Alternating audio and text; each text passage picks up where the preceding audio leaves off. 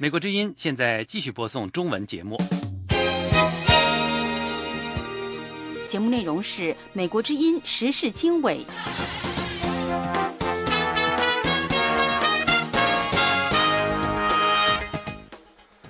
各位听众好，欢迎收听美国之音的时事经纬，这里是美国首都华盛顿。现在的时间呢是北京时间2013年2月26号的晚上。首先呢，给大家介绍这个时段的主要内容。叙利亚反对派决定出席罗马峰会。台湾外交部表示，正在就一名台湾船长在海上和日本渔船发生撞船后被捕一事呢和日本联系。中共总书记习近平星期一在北京会见中国国民党荣誉主席连战，重申北京对两岸未来和平统一的目标。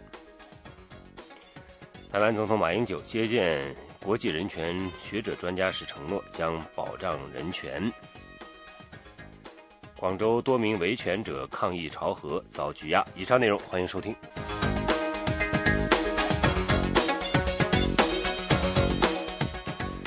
美国林的时事经纬。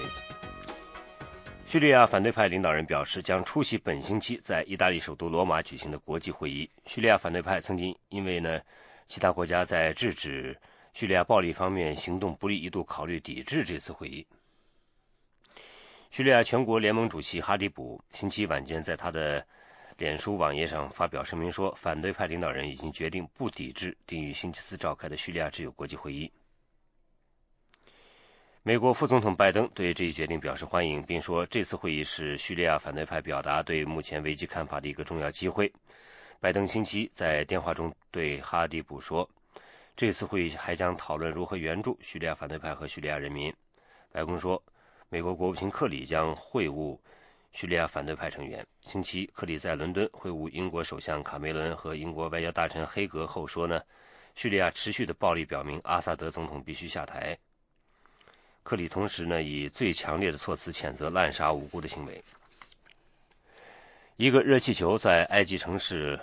卢克索附近坠毁，造成乘气球的19名游客死亡。星期二，这个热气球在尼罗河西岸上空300米漂浮的时候起火爆炸，包括驾驶员在内的2人幸免遇难。有关官员说，遇难者当中包括来自法国、英国和其他国家的游客。热气球坠毁地点位于一个埃及古都，游客们在那里游览庙宇、宫殿和古墓，包括图坦卡蒙法老的墓地。显示7名法国人上星期在喀麦隆被绑架的录像出现在互联网上。星期一出现在 YouTube 上的这段录像显示2名男子、1名女子和4名儿童坐在一个小敞篷里。那么他们周围有3名蒙面男子，其中2人手持步枪。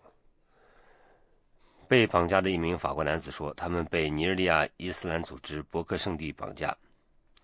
一名操阿拉伯语的枪手警告说，除非在喀麦隆和尼日利亚的伊斯兰激进分子获释，否则这些人质就会被杀害。没有迹象显示录制这段录像的地点和时间。有关丑闻的传言是教皇本笃16世辞职前的最后一段时间，以及为推选继任者而进行的准备工作蒙上了阴影。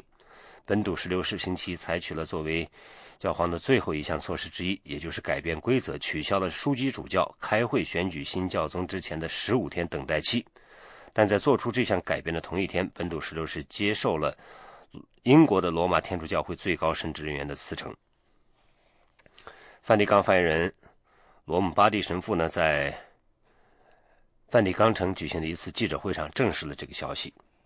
奥布莱恩枢机主教将在下月年满75岁时退休，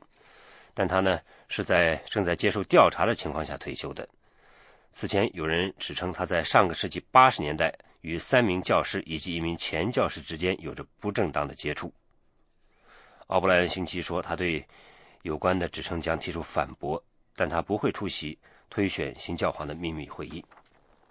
来自6个世界强国的代表将开会讨论伊朗有争议的核项目，以应对10年来引起关注的伊朗研制核武器的问题。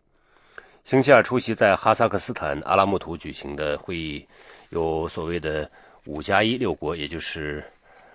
美国、英国、法国、俄罗斯、中国和德国。预计这次会谈不会出现任何重大突破。如果伊朗政府同意停止一些铀浓缩的活动，预计呢6国将提出减轻对伊朗的某些制裁。伊朗表示其核项目是用于和平目的，但是世界上很多国家担心伊朗核项目的真正目的是制造核武器。星期一，美国国务卿克里在伦敦发表讲话的时候说，一个拥有核武的伊朗在那一地区说来，在考虑到过去所发生的一切是绝对不可接受的。美国之音时事经纬，欢迎收听。美国之音的时事经纬正在华盛顿呢现场直播当中。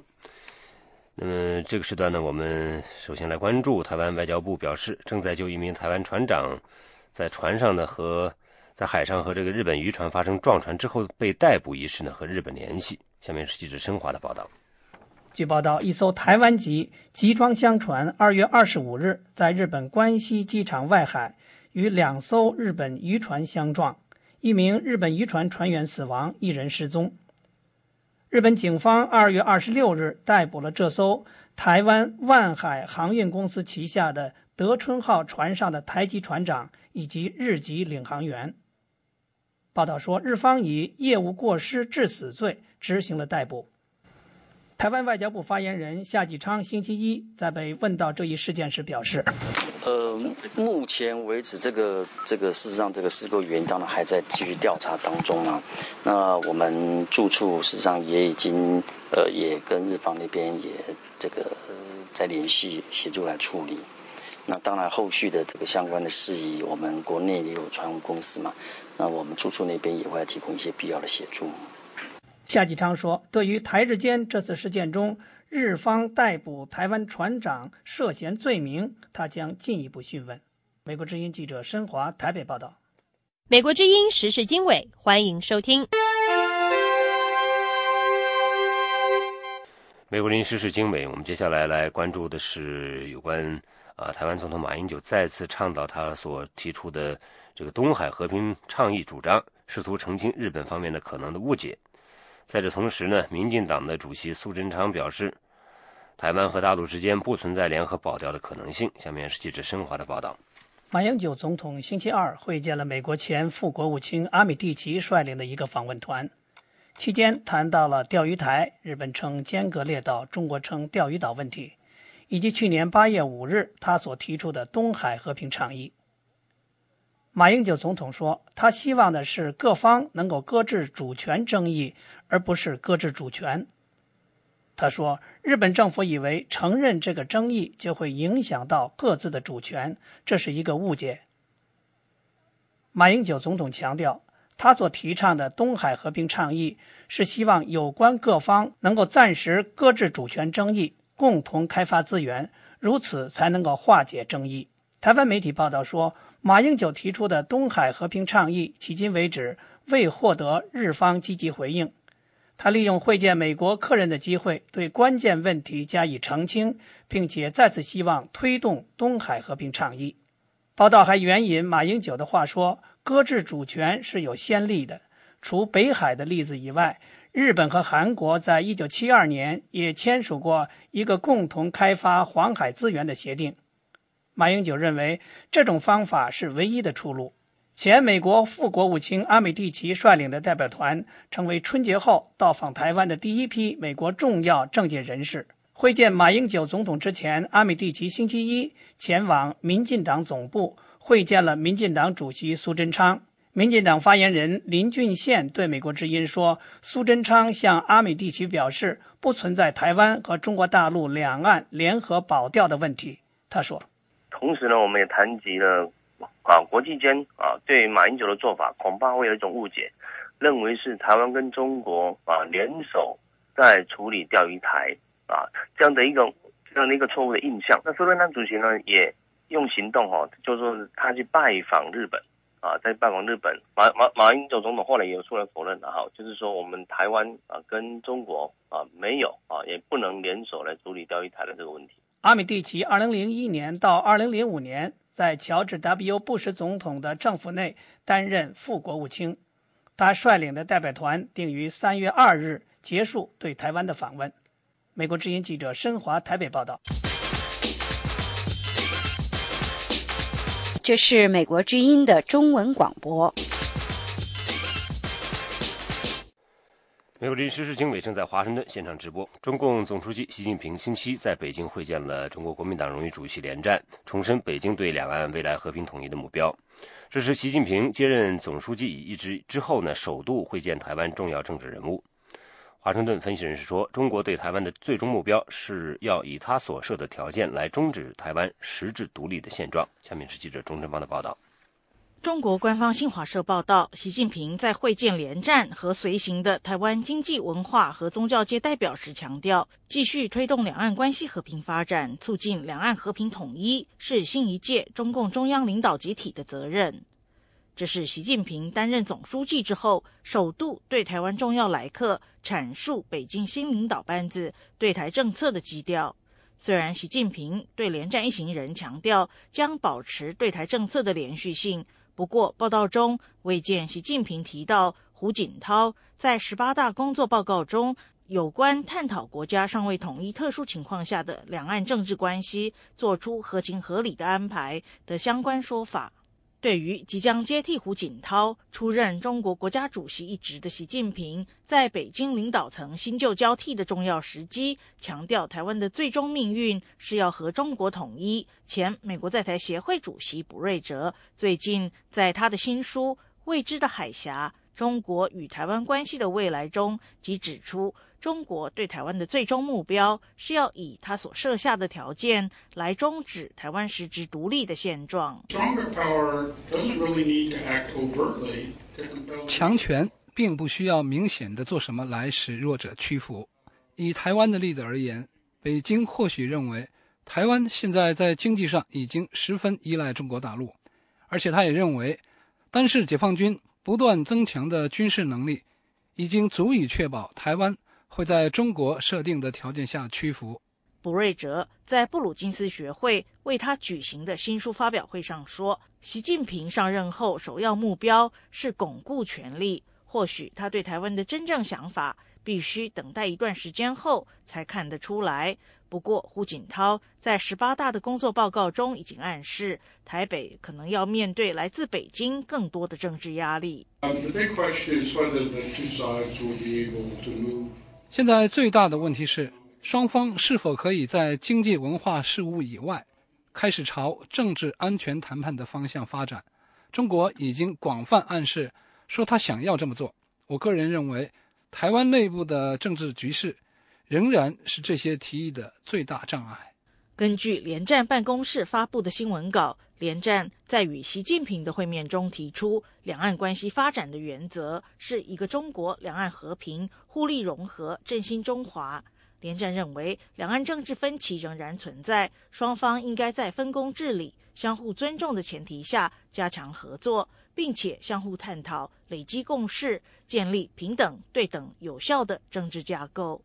不过，连战的说法遭到台湾反对派民进党的批评，认为连战的讲话完全配合中共统战，并质疑国共两党是否准备进行两岸政治谈判。民进党中国事务部在一个声明中说，和平是两岸人民的共同期待，但不能假和平之名牺牲台湾的主权、民主与人权。两岸关系是否和平发展，并非由特定人士或特定政党来决定。如果过程中缺乏民主的讨论和程序，得到的和平必定短暂而不扎实。以上是美国之音记者钟成芳的采访报道。这是美国之音的时事经纬节目。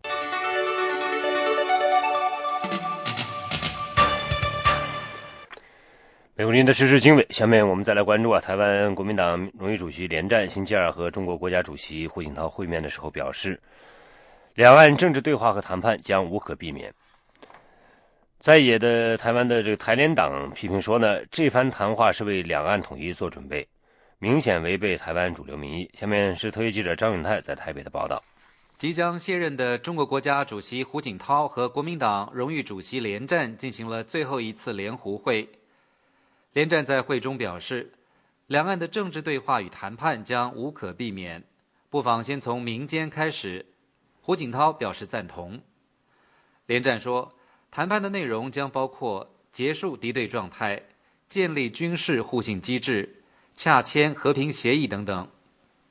他去年在海参崴和胡锦涛会面时就建议，可以透过两岸智库、学者共同举办的和平论坛进行研究。台湾在野的台联党主席黄坤辉表示，连战配合北京当局发表这类谈话，是为了两岸统一做准备，明显违背台湾主流民意。台湾人民是不愿意统一的嘛？在去年陆委会做年度的民调啊，这个主张要跟中国统一的不到1成嘛，那90%以上都不愿意跟中国统一嘛。黄坤辉还说，中共18大已经定调，两岸和平发展最终就是要走向统一。对台湾而言，和平协议就等于是投降协议，签了就等于是为子孙签卖身契，台联党将坚决反对。执政的国民党立委吴育仁表示，连战和中国高层的谈话主要还是希望表达台湾的善意，营造两岸友好的氛围，不代表双方将立刻展开政治对话。因为台湾在国际场合上来推国陆外交啊，都是必须要有两岸之间的和平发展作为基础啊。我觉得连先生去那边是要来巩固这样的一个基础，让新的中国领导人能够知道说台湾是对他是友善的啊。吴育仁说，马英九总统曾经宣誓，任内不会和中国大陆展开政治对话或谈判，他相信马总统会信守承诺。胡锦涛在会中表示，国共应该落实2005年的5项愿景，两岸除了继续推动经济文化交流之外，政治议题虽然有客观因素，可以研究更务实的往前走。他还提到，两岸之间的合作与协议必须提供制度性的保障。连战稍早和中共总书记习近平会面时，也提到了两岸必须适当重视有关政治接触的议题。连战在联席会当中提出了两岸16字基本原则：一个中国、两岸和平、互利融合、振兴中华。对此，在野的民进党表示遗憾，并认为台湾的尊严出现倒退，因为只剩下一个中国，没有各自表述。民进党还强调，反对不透明的两岸政策，国民党不能在人民看不清楚的情况下肆意作为。国民党立委吴育仁表示，一个中国各自表述是两岸的默契，不需要每次都提到，况且双方也都不断强调应该求同存异。以上是美国之音特约记者张永泰从台北发来报道。欢迎继续收听美国之音的中文广播。美国之音时事经纬继续播出。一些在广州街头抗议朝鲜核试爆和核污染的维权活动人士，被警方以未经批准非法集会游行示威罪名拘留。有关律师认为，这个罪名实际上等于剥夺了宪法赋予公民的权利。另外中朝边界地区一位居民表示，朝鲜不顾本国和周边国家人民安全，一再进行核爆，全中国的老百姓都应该起来抗议。下面是记者叶冰的报道。上周六，在广州天河城广场拉横幅及在人民公园集会抗议朝鲜在中朝边境附近举行地下核试验的10多名活动人士被警方控制后，陆续传出他们当中有数人遭到公安行政拘留，其中张胜宇和刘远东被处罚行政拘留15天，徐林行政拘留7天，刘云云是这些被拘留者当中的唯一女性，目前尚不清楚她被拘留几天。与他们一起被抓的另一位女性活动人士网名叫冉香姐姐，她已经获得释放。设在海外的中文网站维权网发表声明，敦促广州当局立即释放这些因为抗议朝核试爆污染被拘押的维权公民。声明指出，这些维权活动人士所亮出的横幅标语包括反对核武、反对独裁、抗议朝鲜核试验、停止援助小流氓。要和平不要核武等内容。受上述维权人士委托的律师隋木清对美国之音表示，他在星期一前往拘留所会见了刘远东，并得知刘远东关在那里后被一名警察打了4巴掌。隋律师表示，广州警方以未经批准非法集会罪名拘留举行抗议的公民是非法的，是一种流氓手段。被拘留的当事人可以提出行政复议或者行政诉讼来申诉。他说：那我认为呢，这个是未经批准就是定义为非法集会呢，这个是错误啊，而且说的激烈一点呢，是一个流氓概念啊，因为你集会，我不认为有非法之说。如果集会未经批准，顶多算是一种违章的行为，就是违背了一些办事程序，查不到违法，是不能受到法律制裁的。你可以比如说啊，你在一个不恰当的场所集会了。这个可能对别人构成这个影响，那你告知我换地方就是了。我没有经过批准，你告知一下，你下一回你要来备一下案。但事实上，中国呢是这样的，你去申请永远都不会批，等于事实上取消了游行、示威集会等权利。家住在鸭绿江边的辽宁省丹东市退休教育工作者于经磊对美国之音表示，中国人起来抗议朝鲜核试爆对中国造成的污染和威胁是正义之举。他说，因为朝鲜搞这个核试验，不单威胁朝鲜本身的安全，也威胁我们国家的安全，特别是东北三省。像我们丹东吧，离着朝鲜更近，对我们的威胁更大。不单我们对面的离朝鲜近的民众百姓应当起来抗议，全国的各地的老百姓都应当起来抗议。这位退休教师指出，中国政府虽然口头上表示反对朝鲜搞核试验，但他不允许民众自发举行反对朝鲜在中朝边境附近核试爆的抗议活动，主要原因是担心其一党专制可能受到波及。他说，政府它不是从战略的高度来考虑朝鲜的核试问题，它只是从维护一党专制这个独裁政权的角度考虑，担心民众起来抗议朝鲜核试验的时候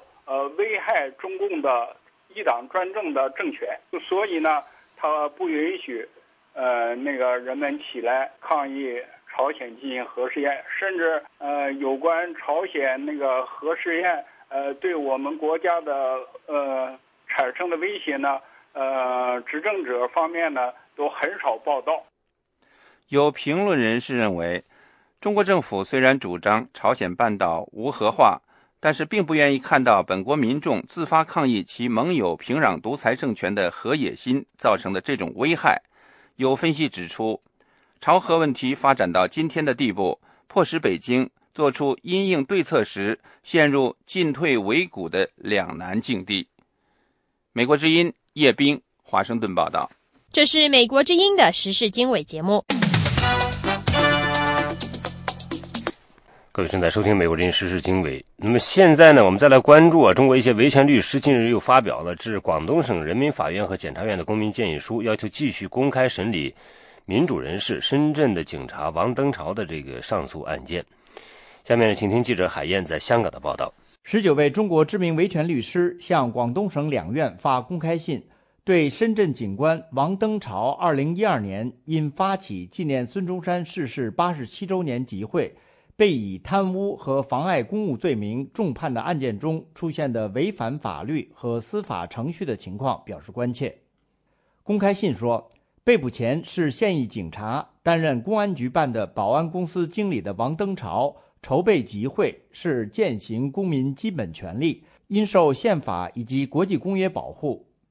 唐基田、李方平、丁家喜、江天勇和梁小军等19人22号发表的公开信还对深圳公检法在不出具任何手续的情况下，于2012年3月8日对王登潮非法控制、非法拘禁，以涉嫌非法集会和颠覆国家政权罪调查，后又以贪污和妨碍公务罪判处14年的公正性提出质疑。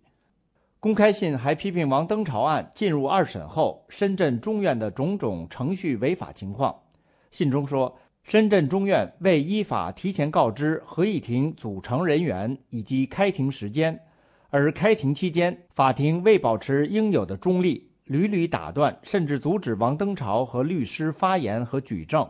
导致律师无法履行职责，不得不退出法庭。而法庭在律师被解除委托的情况下，居然继续开庭，变相剥夺了王登潮及律师所享有的辩护权。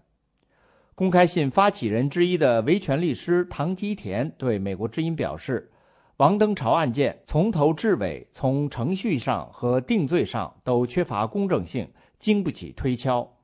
他说，这个案子的话呢，从一开始侦查到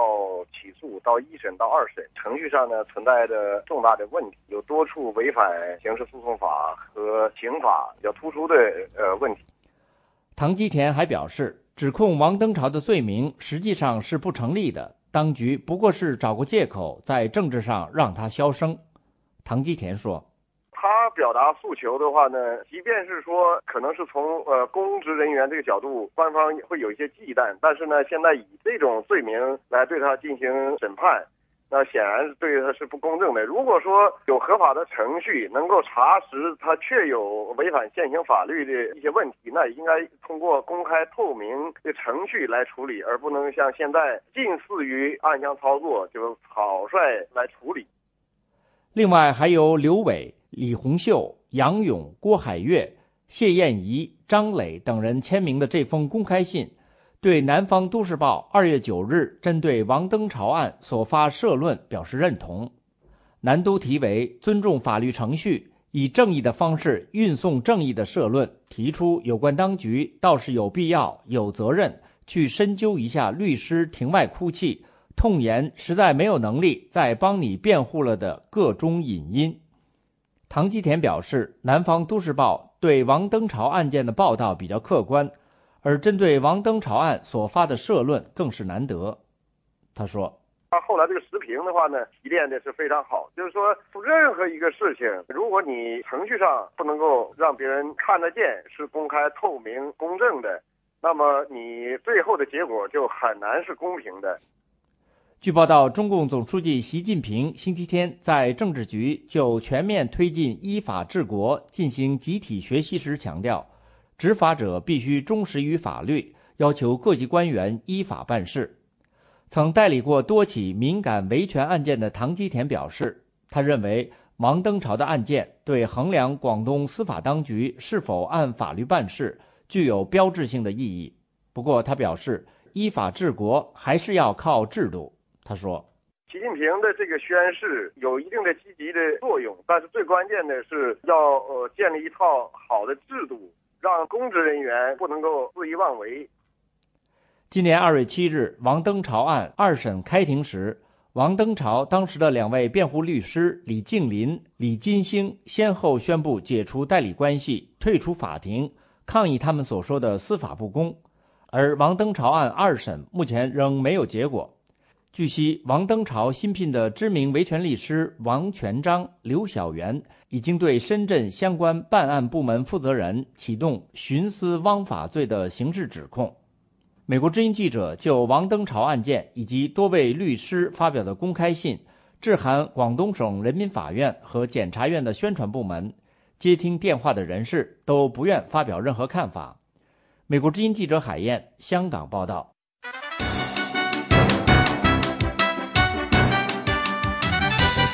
这是美国之音的中文广播。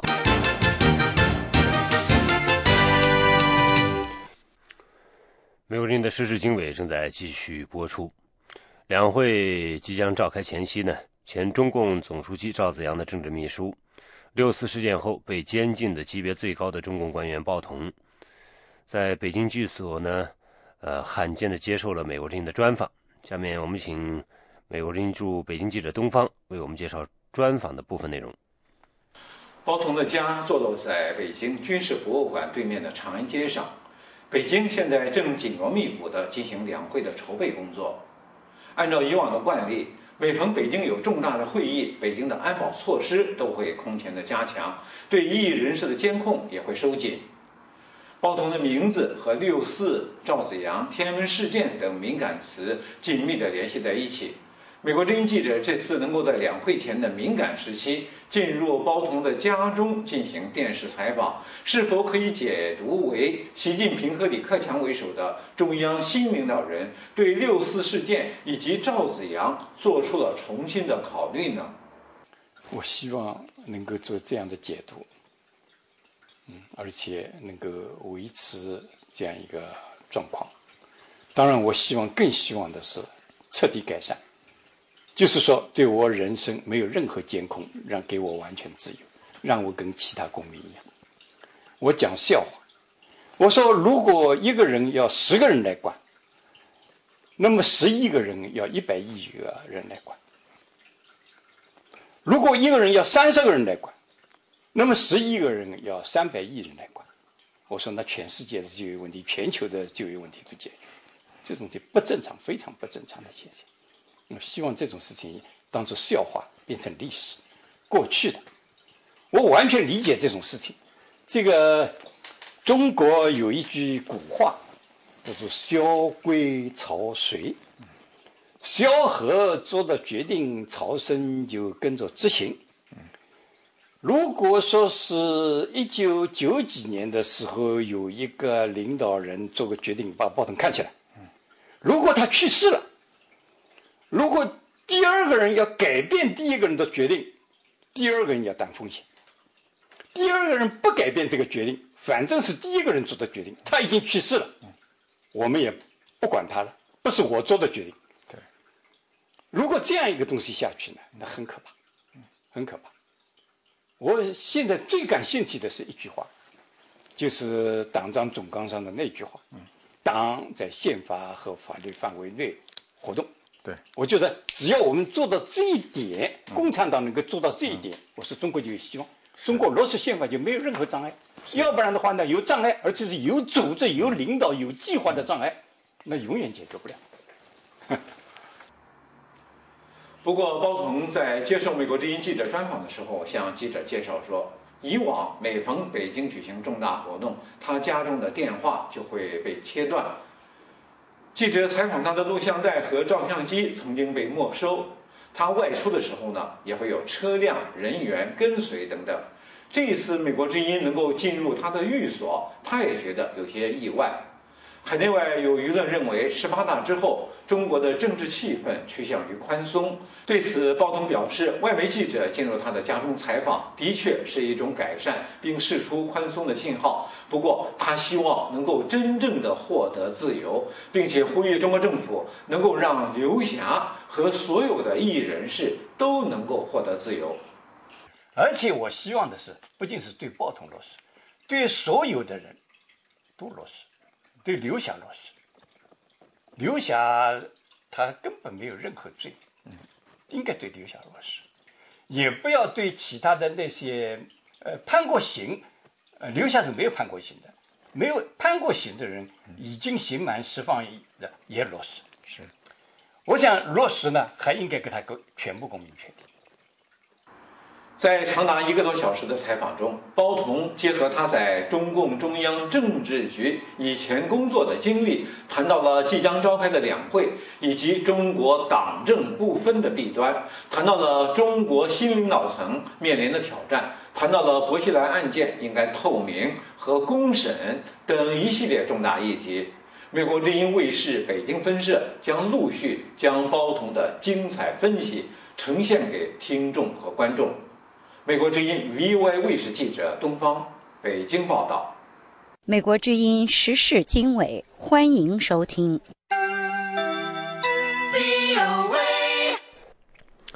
欢迎继续收听美国之音的时事经纬。一个环保团体批评说，中国政府虽然签署了全球保护动物公约，但是仍然支持地下买卖虎皮和虎骨等交易。设在伦敦的环境调查机构 EIA 星期二说呢，经过调查发现，买卖人工饲养老虎虎皮的合法经营呢，把虎皮作为高级室内装饰品出售。这个团体说，这些老虎饲养场得到了中国国家林业局的支持和资助，这种做法刺激了对虎皮的需求，进而鼓励了亚洲各地偷猎野生老虎和其他猫科动物的活动。这个环保团体还说，他发现了中国政府的一个秘密通知，这项通知允许出售虎骨酒。在中国一些地区，人们认为虎骨酒有治疗功效。中国签署了联合国濒危野生动植物物种的这个国际贸易公约，那么这项公约还要求各国禁止在本国国内的类似交易。中国外交部的一名发言人星期二说，中国政府非常重视保护野生动物，包括老虎。伦敦的环境调查机构说，这项公约收效甚微，并指呢中国的言行严重不一，在保护老虎的问题上只做表面文章。该组织表示，希望中国政府向所有老虎饲养场、虎制品消费者和从事虎制品交易的人发出明确信息，表明中国的政策是消除所有对虎制品的需求和交易。环境调查机构说，中国的饲养场和动物园总共有5000多只老虎，但是对老虎的饲养并不是为了保护这个濒危物种。据估计，中国有大约3500只野生老虎。中国政府承诺在2022年之前把野生老虎的数量翻一番。美国之音时事经纬，欢迎收听。美国之音时事经纬，我们下面来关注的是，在中国人大政协两会召开前夕，一些曾经在体制内执法的警察和民间维权人士一起维权，并且在元宵节联合组织了一次联欢活动，这让有关当局感到不安，出手镇压。下面是记者杨明的报道。借元宵节和3·8妇女节之际，12名在京的蒙元警察和民间维权人士共计60多人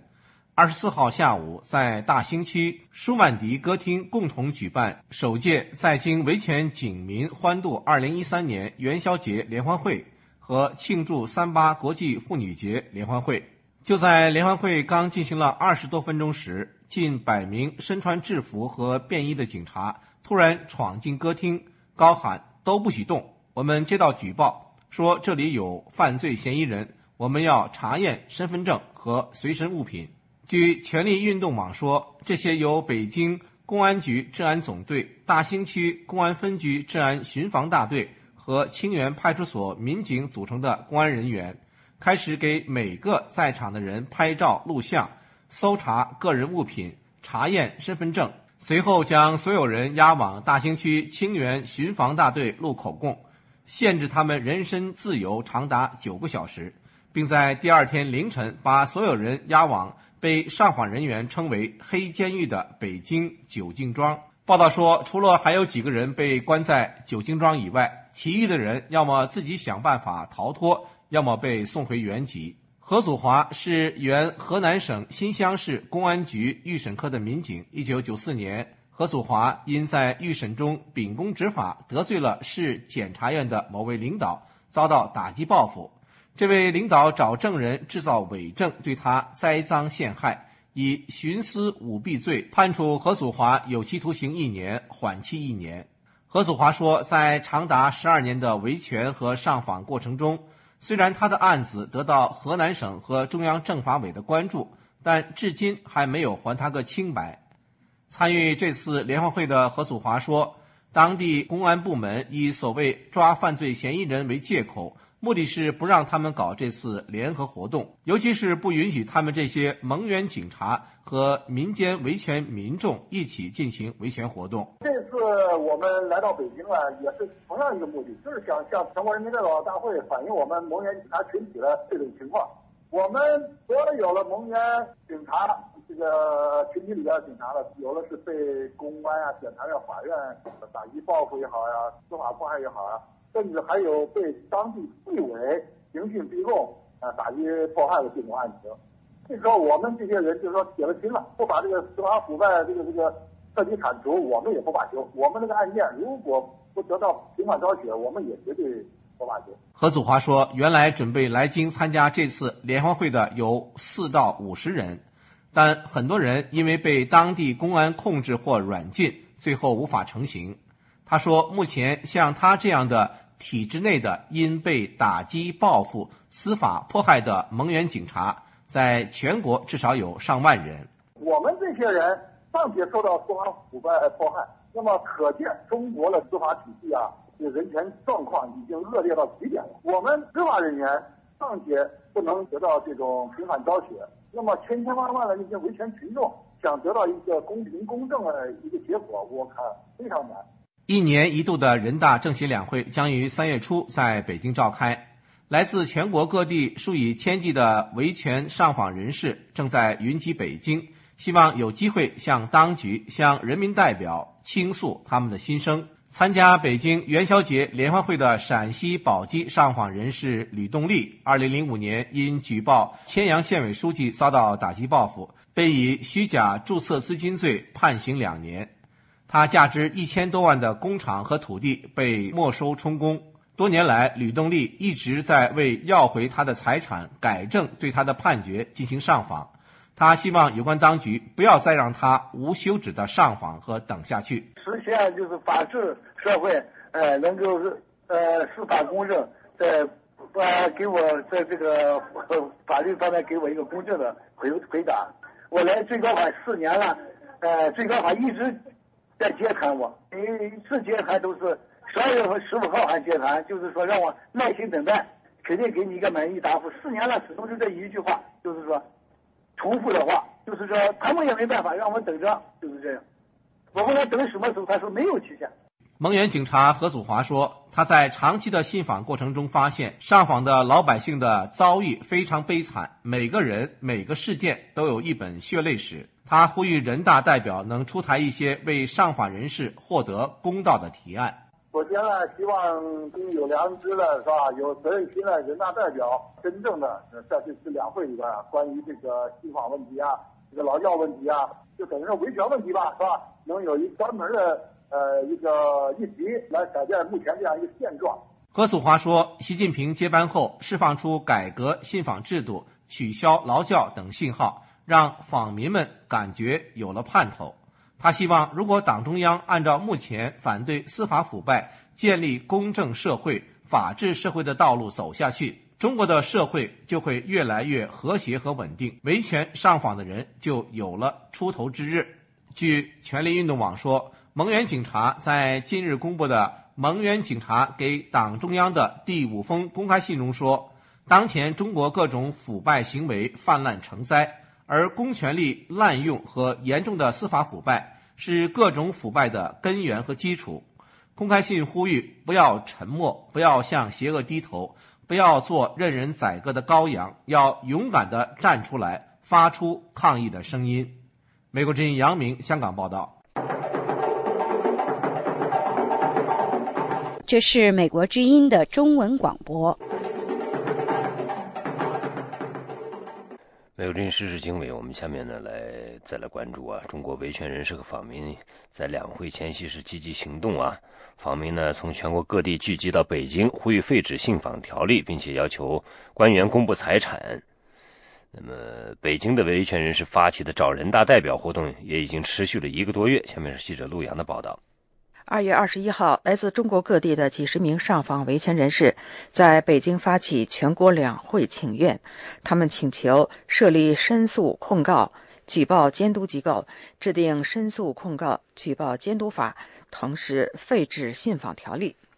北京知名社会活动人士胡佳表示，信访这种做法实际上就是一个骗局，起不到化解社会矛盾的作用，反而会激发矛盾。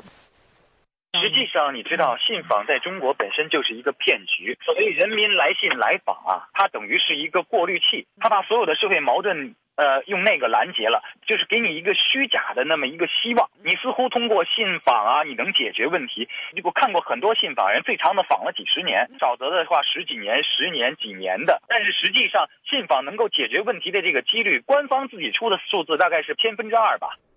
胡佳认为，通过信访申冤的案子几乎为零。相反，各地对访民的解访已经形成了一个贪污腐败的利益链条。胡佳说，信访制度在中国是一个病态的制度，应该彻底否定。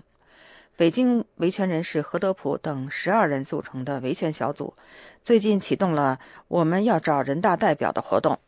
参加者都是北京人大代表的公民参选人。从活动开始到现在，维权活动小组去过2次东城区找人大代表，之后每个星期都去海淀区，希望有人大代表愿意跟他们见面，但是遗憾的是每次去都落空。何德普2月23号接受美国之音采访的时候说，这项活动他们还会继续搞下去，因为选民见人大代表是在行使选民权利，而人大代表应该跟人民保持零距离。很遗憾啊，找了半天，找了快2月了，也找不到一个啊。这个人大代表确实比较难找，我估计还是不愿意见我们啊，因为打着牌子在那儿站了好长时间，又是东城又是海淀，还是那个马路上，但是我们还要继续找下去，因为他还是老百姓选的嘛，是吧？法定的代表人民，人民有疾苦有事情啊，见一见啊，还是合情合理的。何德普告诉记者，他们每次去见人大代表都会带着问题去，希望反映给代表。他说，访民现在有冤情，只能找人大代表，因为法院现在根本不给访民的诉状立案，即便罕见的立了案，那么败诉的一定是访民。但是何德普他们这么简单的愿望也遇到过警察的暴力。何德普说，上个月北京市两会期间，他们在去两会会场的路上，警察将参加见人大代表活动的野径环推倒在地上，在推搡过程当中，何德普的一个指甲盖被掀起，疼痛钻心。何德普是北京知名的意见人士，参加过1979年北京民主墙运动，是中国民主党的成员。何德普创办过北京青年民间杂志，他从2002年11月到2003年1月28号先后被失踪，被刑事拘留。2003年的1月30号被正式逮捕，判有期徒刑8年。无论是刑拘还是入狱，罪名都是涉嫌煽动颠覆国家政权。何德普先后参加过至少3次北京区县人民代表竞选，最近的一次是2011年。美国之音陆洋华盛顿报道。美国之音，欢迎收听。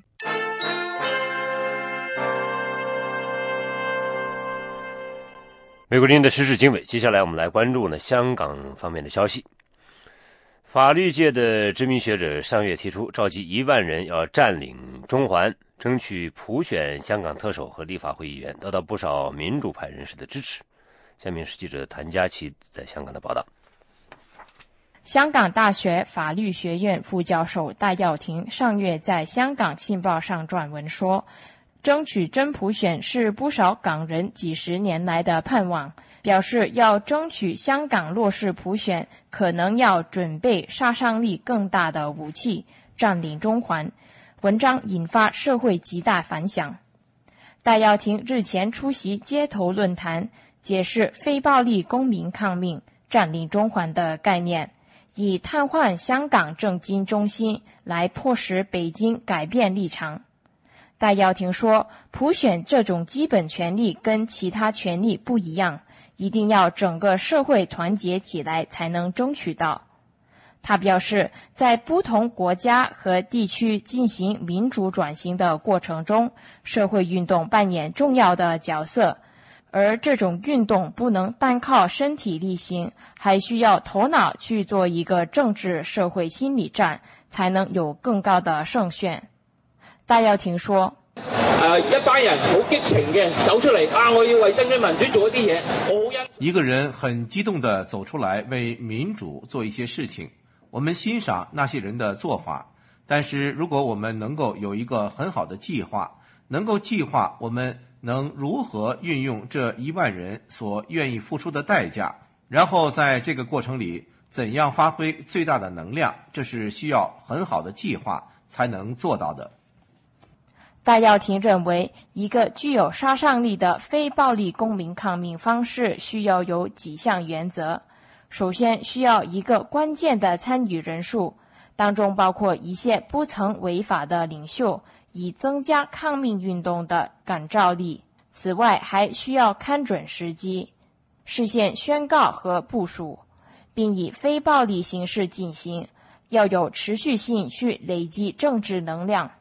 要求参与者在誓言书上表明愿意承担公民抗命这种依法行为的责任，以增加行动的政治感召力。他说，喺個社會運動嘅能夠發揮到一種嘅足夠嘅政，這些社會運動是否能夠發揮足夠的政治能量去改變社會制度，其實是有一條方程式的，那就是人數乘以這些人所付出的代價，乘以計劃，乘以陽光。陽光就是沒有東西是在桌底下的，整個行動的計劃都是透明的，所有東西和討論都是公開的。這個作用就是防止分化和防止被人瓦解我們力量的防腐劑。戴耀廷又表示，他只是想讓中國政府達成2017年普選特首和全部立法會議員的承諾，而不是去挑戰一國兩制和北京的管制權威。戴耀廷估計，港府最快明年初才會啟動政改方案的質詢。如果該方案不合民情，明年7月將會是市民不滿的爆發點，因此認為明年7月1日是佔領的最佳時機。前天主教香港教區書記主教陳日君、泛民主派社民連立法會議員梁國雄等人已經回應參與佔領行動。香港政黨人民力量計劃在今年7月1日做佔領預演，不過戴耀廷已經表明不會參與今年的行動。美國之音記者譚佳琪在香港報道。這是美國之音的中文廣播。The Voice of America。各位正在收聽的是美國之音的時事經緯。中國的傳播重工集團網站日前稱，中國政府已經將有關核動力的傳播技術和核反應堆發電等基礎呢正式立項。分析認為呢，這意味着中國可能正在着手研製這個核動力航母。下面是記者宇宙的報道。中傳重工集團本月20號在其網站發布的消息稱，核動力船舶關鍵技術及安全研究863項目和小型核反應堆發電技術及其示範應用的科技支撐項目已經被中國國家科技部正式立項。有分析稱，由於核動力船舶技術與核動力航母密不可分，中國此舉可能意味着中國正在着手研製核動力航母或者類似船隻。此前高調完成改建和艦載機起落等測試的瓦良格號航母已經在中國海軍服役，而有關軍事專家也表示，只有在擁有了核動力航母之後，中國海軍才真正具備戰略核威懾力和核打擊能力。日本30研究所中國問題專家楊忠美博士對美國之音表示，此舉符合中國海軍宏觀發展規劃。早期中國曾任海軍司令員劉華清上將在支持海軍21世紀發展規劃的時候就提出過3步走策略。第一步嘛，就是借鉴外國的經驗，盡可能利用外國的技術造出自己的航母，就是現在的遼寧號。第二步呢，就是在有了一定的基礎以後呢，進行自己的新一代的航母。現在新一代的常規動力的兩艘已經在上海的長興島在建造之中，估計2015年左右就可以完成了。第三代應當就是發展核動力航母。你要進行遠洋海軍，沒有核動力很難達到全球水平的這個海軍。楊忠美博士說，中國的海軍目標是在未來與美國共同管理太平洋。中國人民解放軍國防大學的李立教授曾經對中國官媒表示，中國具備建造大功率航母的能力，中國下一艘航母絕不是現在這個水平。不过对包括核动力技术等在内的层面要想清楚之后再着手建造。台湾军事评论人士、政治大学教授丁树范博士对美国之音表示，核动力作为燃料尽管辐射强，但是与常规燃料相比具有更高效和更小巧的特点。不过航母技术涉及领域的高深程度远远超出动力形式这个范围。他说，这只是立项目开始启动，并没有正式做出来。另外，这个东西只是燃料的部分，用核燃料比用油差别就是核燃料一次可以让海上航行很久，中间不需要加油，同时它所占的空间很狭小，多余的空间可以做别的用途。可是中国可能另外要克服一个就是引擎的问题，中国现在即使像俄罗斯5-6万吨级的船用引擎呢，它都没有办法做出来，都要靠进口。丁树范教授说，如果对比美国10万吨的尼米兹级航母，中国在制造船舶引擎上的差距则更大。引擎是中国的弱项，例如中国一直试图模仿俄罗斯的战斗机引擎，却始终没有成功，迄今为止仍然只能依赖进口。而中国在引擎制造上的具体障碍属于不对外披露的国家机密。